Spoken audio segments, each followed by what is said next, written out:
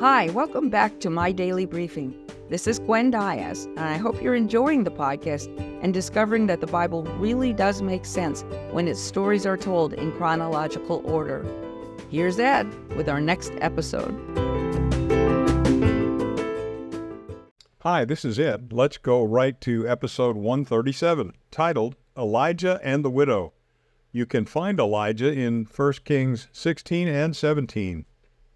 When Ahab became the king of Israel, he married the daughter of the king of the Sidonians. Her name was Jezebel. The people from Sidon were notorious for worshiping false gods, especially the god they called Baal, and Jezebel was no exception. As a matter of fact, she convinced Ahab to worship Baal as well.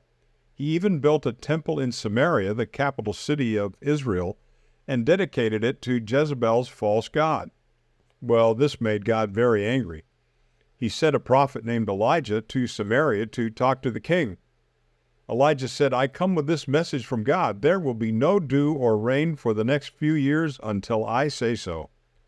God knew that King Ahab would try to kill Elijah, so he told his prophet to leave Samaria and hide in the Kerit ravine near the Jordan River. He added this, "The brook will provide you with fresh water, and I have already instructed the ravens to bring you food."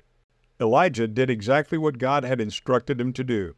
Every morning and evening the ravens brought him bread and meat, and he drank all he needed from the brook. But as the drought continued, the brook dried up.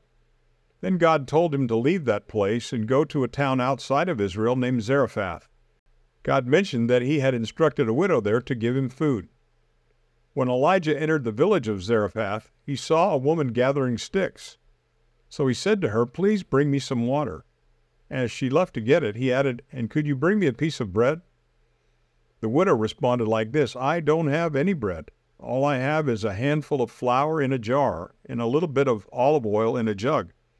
I am gathering a few sticks to light a fire so that I can make one last meal to share with my son. Then we will die."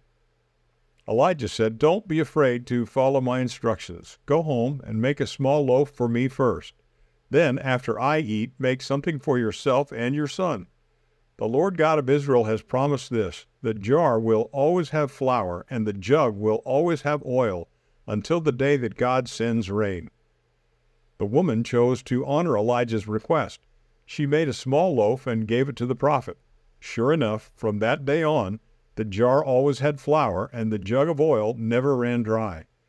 Elijah stayed in the widow's home until the famine ended. While he was still there, her son became sick, so sick that he died. The woman went to Elijah and cried, "O man of God, why did you come to my house? Did you come to remind me of my sin and then punish me by killing my son?"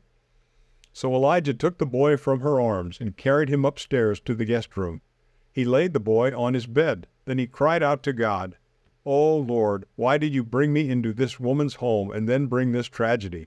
He stretched out his body over the boy 3 times and prayed, "God, please let this boy's life return."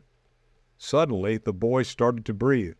Elijah picked him up and carried him down to his mother, and he said, "Look, your son is alive." As she embraced her son, the woman exclaimed, "Now I know for sure that you are a man of God. The words you speak are true because they are from him." Think about it. Do you realize that the things we own cannot bring us security?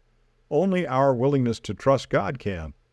This poor widow seemed to have nothing to gain by giving Elijah the last little bit of flour and oil that she had.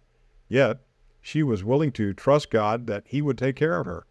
Because she was willing to give up everything, God took care of her needs in a miraculous and an abundant way.